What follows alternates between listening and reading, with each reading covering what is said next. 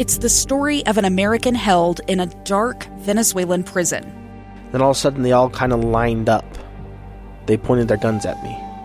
And this is the point where I thought, I'm going to die today. I'm Becky Bruce. I spent a year working on Hope in Darkness, which now has more than 2 million downloads. Find it on kslpodcast.com or wherever you listen to podcasts.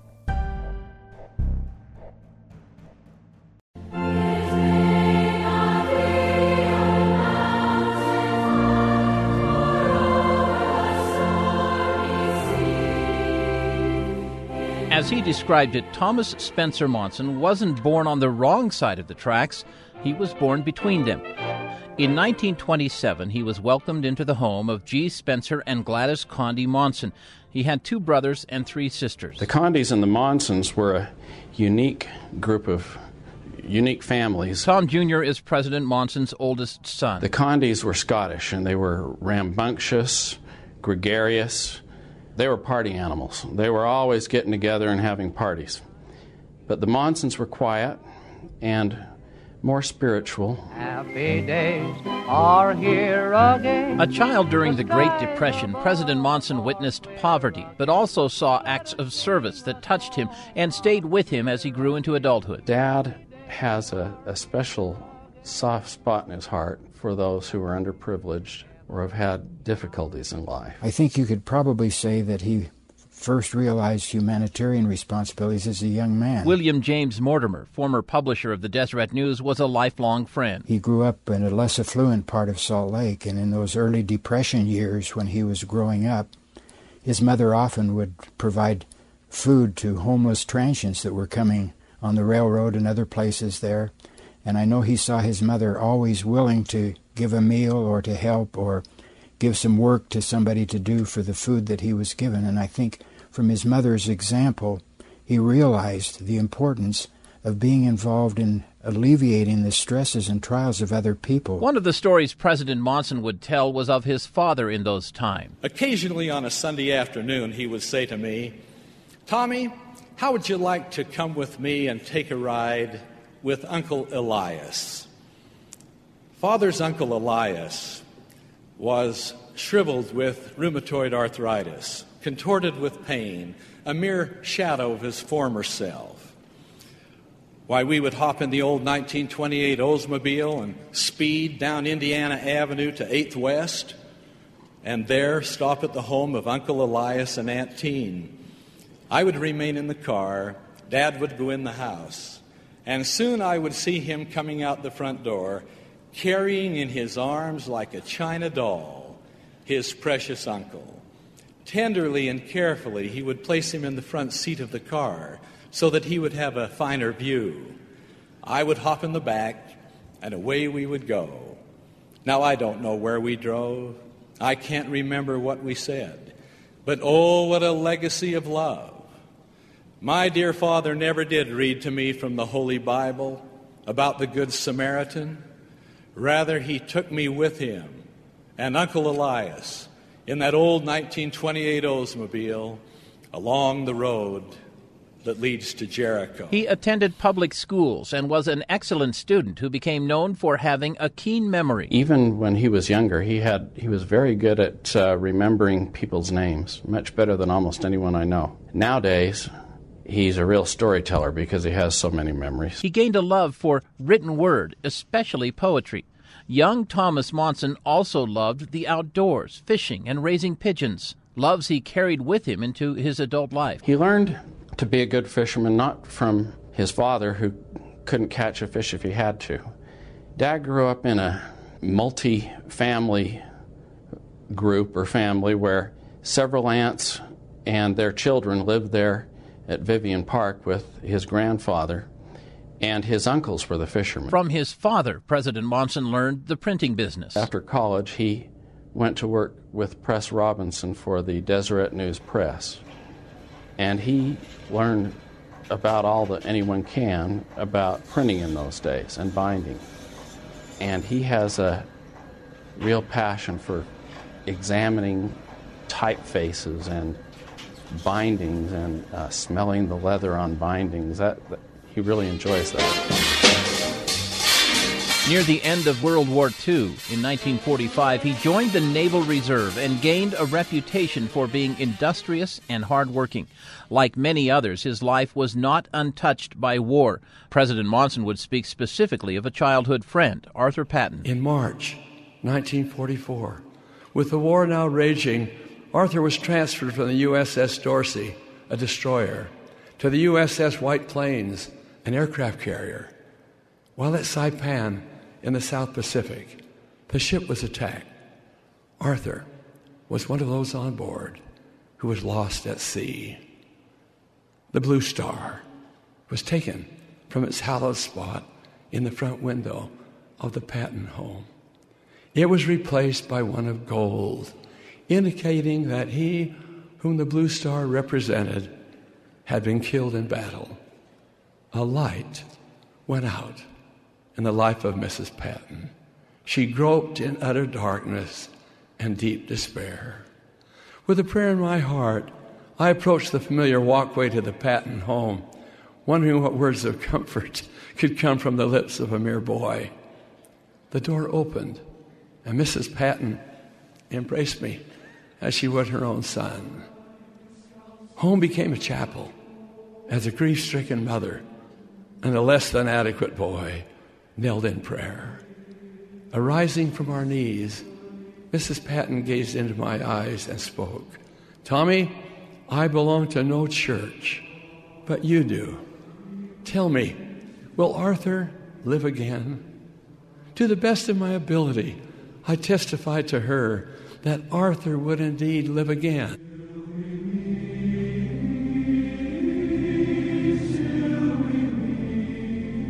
You're listening to a KSL special report, the life of President Thomas S. Monson, a humble servant. In 1948, Thomas Monson graduated from the University of Utah with a degree in business and also met and married Frances Beverly Johnson.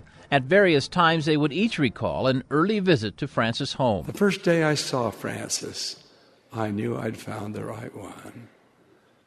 The Lord brought us together later. I went to her home to call on her. And she introduced me, and her father said, "Monson, that's a Swedish name, isn't it?" I said, "Yes." He said, "Good." My father was just thrilled. He thought, oh, we knew him. He was a missionary in our home in Sweden and helped convert my mother and father and 12 children. By that time, he was in, so... And then he kissed me on the cheek. And then her mother cried, and she kissed me on the other cheek. And then I looked around for Frances.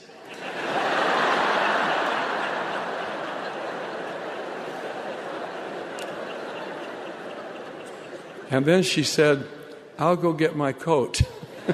Daughter Ann Monson Dibbs spoke of their marriage and relationship in their home and over the decades. Through the years, I've seen how my father has always asked for her opinion, has valued what she has shared, and then again has used what she has given him in counsel, in the decisions that he's made, in the service he's provided.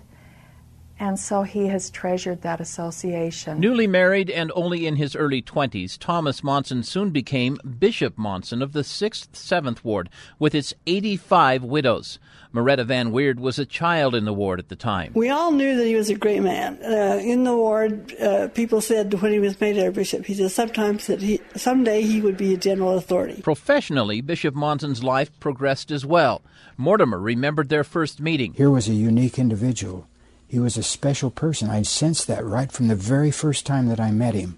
And over these years, since that those first experiences in the 1950s, I have come to realize that he is a very special and unique person. And he always did things right, even though he had many, many pressures. He always seemed to do the right thing at the right time and work diligently to accomplish what he felt were the desirable goals of his efforts, whatever it was in the community, in the church, or wherever. At the age of 32, President Monson was called to preside over the church's Canadian mission.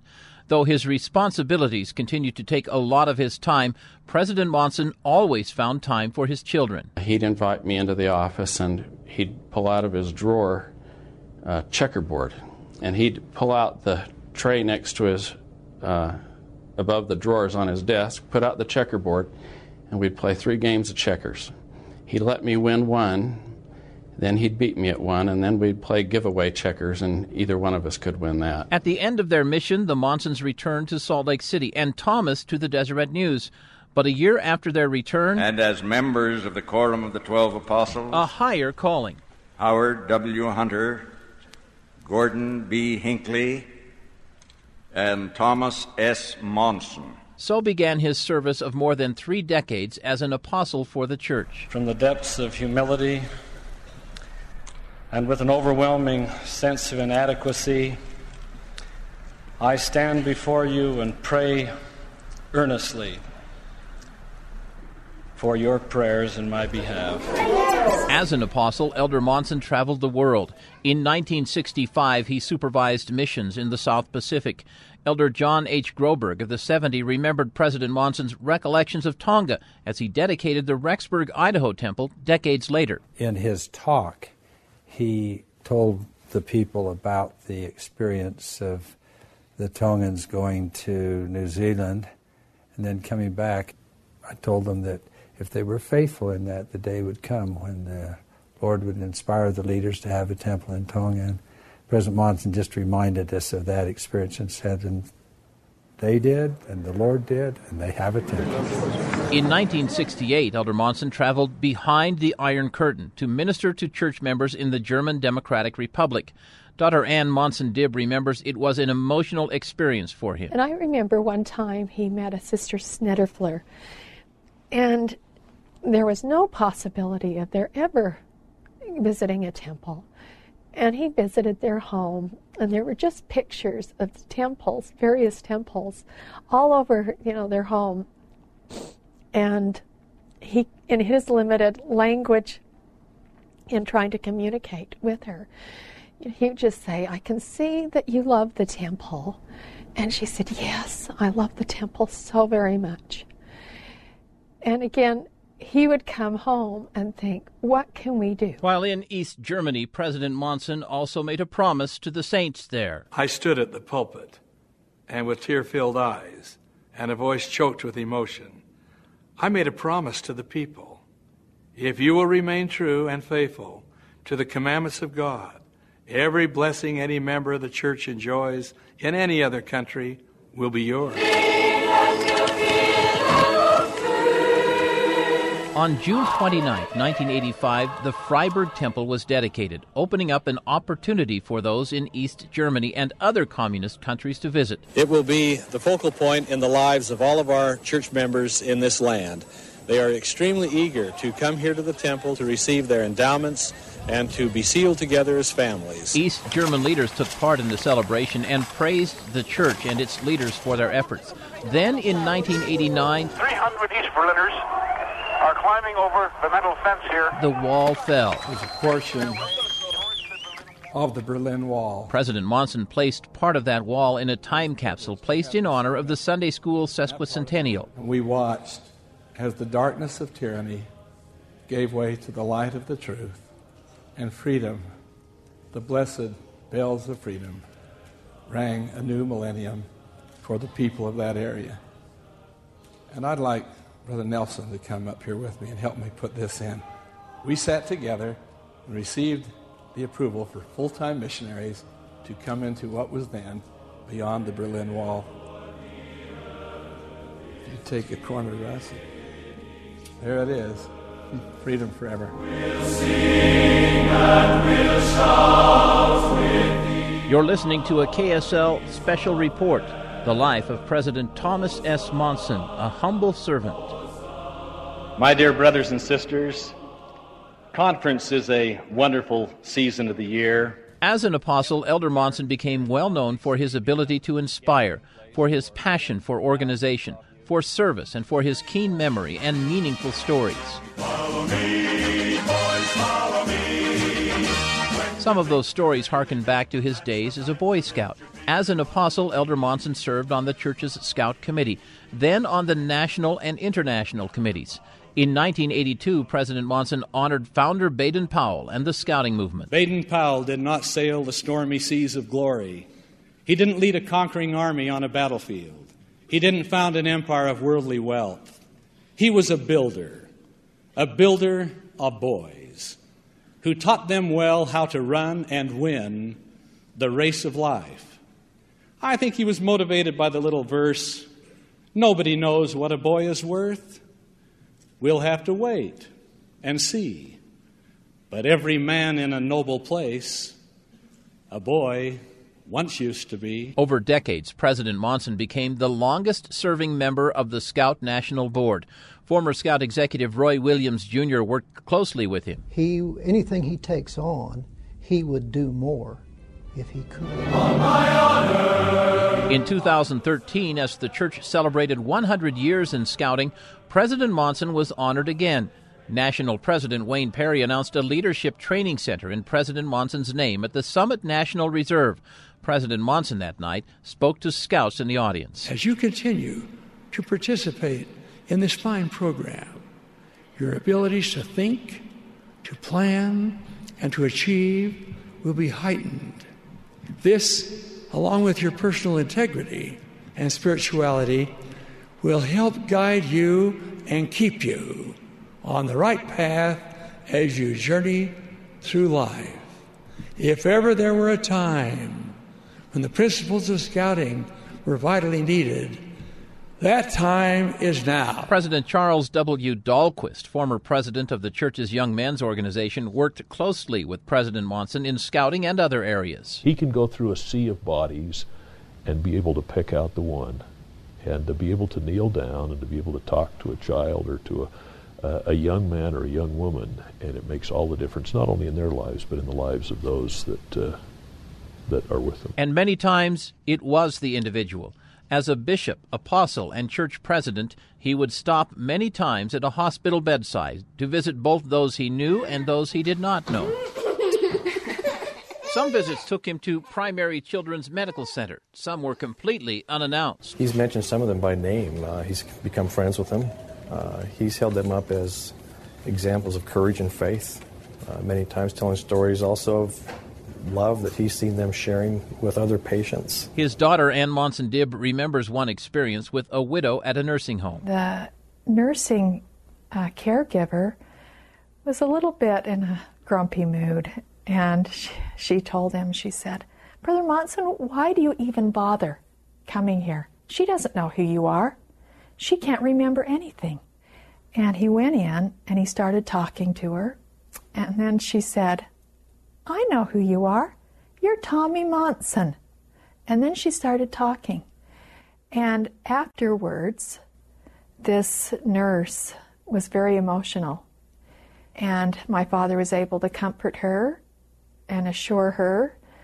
And afterwards he said, she was the one who needed my visit that day. President Monson would say he often followed promptings to visit a bedside, and he would become known over many sermons to say, never postpone a prompting. I never cease to be amazed at how the Lord can motivate and direct the length and breadth of his kingdom and yet have time to provide inspiration concerning one individual. In November of 1985, a new calling for the then apostle. It is proposed that we sustain President Ezra Taft Benson as prophet, seer, and revelator and president of the Church of Jesus Christ of Latter-day Saints.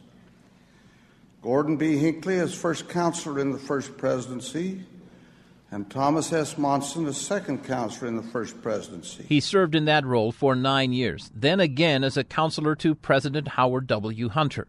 And in March of 1995, he was called and set apart as the first counselor in the presidency. It's a privilege for me to be serving with President Gordon B. Hinckley. We have served together in one capacity or another for many, many years. At the time, he also reached out to those in other faiths. And I likewise have a great feeling of love and respect for the leaders of other religious faiths in our area and in this marvelous community which headquarters the Church of Jesus Christ of Latter-day Saints. President Monson, President James E. Faust, and President Hinckley served in the first presidency until President Hinckley's death on January 27, 2008. A few days later, yesterday, February 3rd, 2008, in the Salt Lake Temple, the Quorum of 12 Apostles met, and Thomas S. Monson was ordained and set apart as the 16th President of the Church of Jesus Christ of Latter-day Saints. I'm humbled as I stand before you today. President Monson called elders Henry B. Eyring and Dieter F. Uchtdorf as his counselors and vowed to continue work along the path paved by President Hinckley. That's the beginning of the construction of the temple. He did just that, overseeing the construction, completion, and dedication of dozens of temples, announcing new temples along the way. Today, it's my privilege to announce several new temples. First, may I mention that no church-built facility is more important than a temple. Temples are places where relationships are sealed together to last through the eternities. We're grateful for all the many temples across the world and for the blessing they are in the lives of our members. In August of 2010, he dedicated a temple in Kyiv, Ukraine. That same year, he dedicated the Gila Valley Temple in Arizona, the first temple he had announced shortly after becoming president. In 2011, he made a significant announcement on the church's plan for the burned-out Tabernacle building in Provo. Late last year, the Provo Tabernacle in Utah County was seriously damaged by a terrible fire. This wonderful building, much beloved by generations of Latter-day Saints, was left with only the exterior walls standing. After careful study, we've decided to rebuild it with full preservation and restoration of the exterior to become the second temple of the church in the city of Provo. In May of 2012, President Monson dedicated the Kansas City, Missouri Temple, continuing a move by the church to build temples in areas key to church history. The church at that time also announced the purchase of thousands of acres of historical property in the area. Dr. Alex Baugh is a professor of church history and doctrine at Brigham Young University. To kind of return to our roots is something that is kind of happening in the church. We have a temple in the Palmyra area. We have a temple at Winter Quarters. We have a temple at Nauvoo. The availability of temples to church members grew significantly, allowing well more than 80% of church members access to a temple within 200 miles. As more temples were announced and dedicated, President Monson encouraged church members to contribute to the General Temple Assistance Patron Fund. This fund provides a one-time visit to the temple for those who otherwise would not be able to go to the temple, and yet who long desperately for that opportunity. Temples were also built in Brigham City, and in Ogden, the temple that had stood for decades there underwent a major renovation. But the focus on buildings and construction went beyond temples. 1, 2, 3, let's go! In 2012, the City Creek Center, a massive redevelopment of church-owned property downtown, opened to the public. In October of that same year, President Monson made an announcement that stunned attendees and listeners at the church's semi-annual General Conference. I am pleased to announce that effective immediately, all worthy and able young men who graduated from high school or its equivalent, regardless of where they live, will have the option of being recommended for missionary service beginning at the age of 18. Instead of age 19. I'm not suggesting that all young men will or should serve at this earlier age. Rather, based on individual circumstances, as well as upon a determination by priesthood leaders, this option is now available. As we've prayerfully pondered the age at which young men may begin their missionary service, we've also given consideration to the age at which a young woman might serve. Today, I'm pleased to announce that able, worthy young women who have the desire to serve may be recommended for missionary service beginning at age 19 instead of age 21. Later that day, Elder Jeffrey R. Holland of the Quorum of the 12 Apostles addressed the changes during a news conference. In the vernacular of the day, this announcement, I say to these young people, isn't about you. It is about the sweet and pure message you are being asked to bear, and the ever greater numbers God needs to bear it. The announcement sent a rush of new, younger missionaries into the field by the thousands. To have it just change all of a sudden, it's kind of just changed everything. Like, the initial shock was like really powerful, but I knew like right away that I was going to do it. It was just so crazy, like such an amazing change. Applications for missionary service doubled. The church announced plans to expand the MTC in Provo. New missions were added, and the numbers of missionaries swelled. As membership in the church grew, missionaries and others moved into new methods to spread its message. I'm an auntie, I'm a teacher, I'm a Tongan, my name is Nelisa Wolfgram, and I'm a Mormon. I'm Helmut Wanderer, and I'm a Mormon. Including social media and websites. During President Monson's time, the church was not without controversy, however, facing criticism and protest for its support of California's Prop 8 and Utah's Amendment 3, and for the church's stand on marriage and family. You're listening to a KSL special report, The Life of President Thomas S. Monson, a humble servant. In May 2013, Frances Monson, President Monson's wife of nearly 65 years, died. At her funeral, she was remembered for her service and her love and devotion to the church and to President Monson. My mother's motivation to be good and perform good work stemmed from her deep and abiding love for others.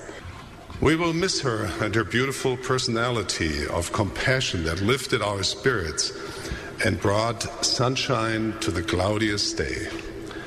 We will miss her friendship, her gorgeous smile, and her kind spirit. Months later, during the conference that marked President Monson's 50th year since becoming an apostle, he spoke of his wife, Frances. She was the love of my life, my trusted confidant, and my closest friend. To say that I miss her does not begin to convey the depth of my feelings. This conference marks 50 years since I was called to the Quorum of the 12 Apostles by President David O. McKay. Through all these years, I have felt nothing but the full and complete support of my sweet companion. Countless are the sacrifices she made so that I could fulfill my calling. Never did I hear a word of complaint from her, as I was often required to spend days and sometimes weeks away from her and from our children.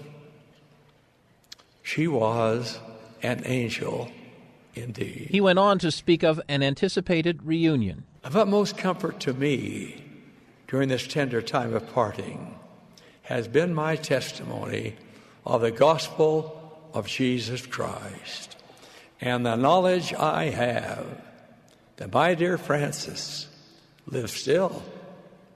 I know that our separation is temporary. We were sealed in the house of God by one having authority to bind on earth and in heaven. I know that we will be reunited one day and will never again be separated. This is knowledge that sustains me. President Monson told the conference, whether in the best of times or the worst of times, God is with them. This should be our purpose, to persevere and endure, yes, but also to become more spiritually refined as we make our way through sunshine and sorrow. Were it not for challenges to overcome and problems to solve, we would remain much as we are, with little or no progress toward our goal of eternal life. The poet expressed much the same thought in these words: Good timber does not grow with ease. The stronger the wind, the stronger the trees. The further sky, the greater length. The more the storm, the more the strength. By sun and cold, by rain and snow, in trees and men, good timbers grow. It was a message he carried to large and small congregations, to families, to widows, and other individuals throughout his life. President Thomas S. Monson was the 16th president of the church. With a special KSL report, Thomas S. Monson, a humble servant, I'm Mark Juke, KSL News Radio.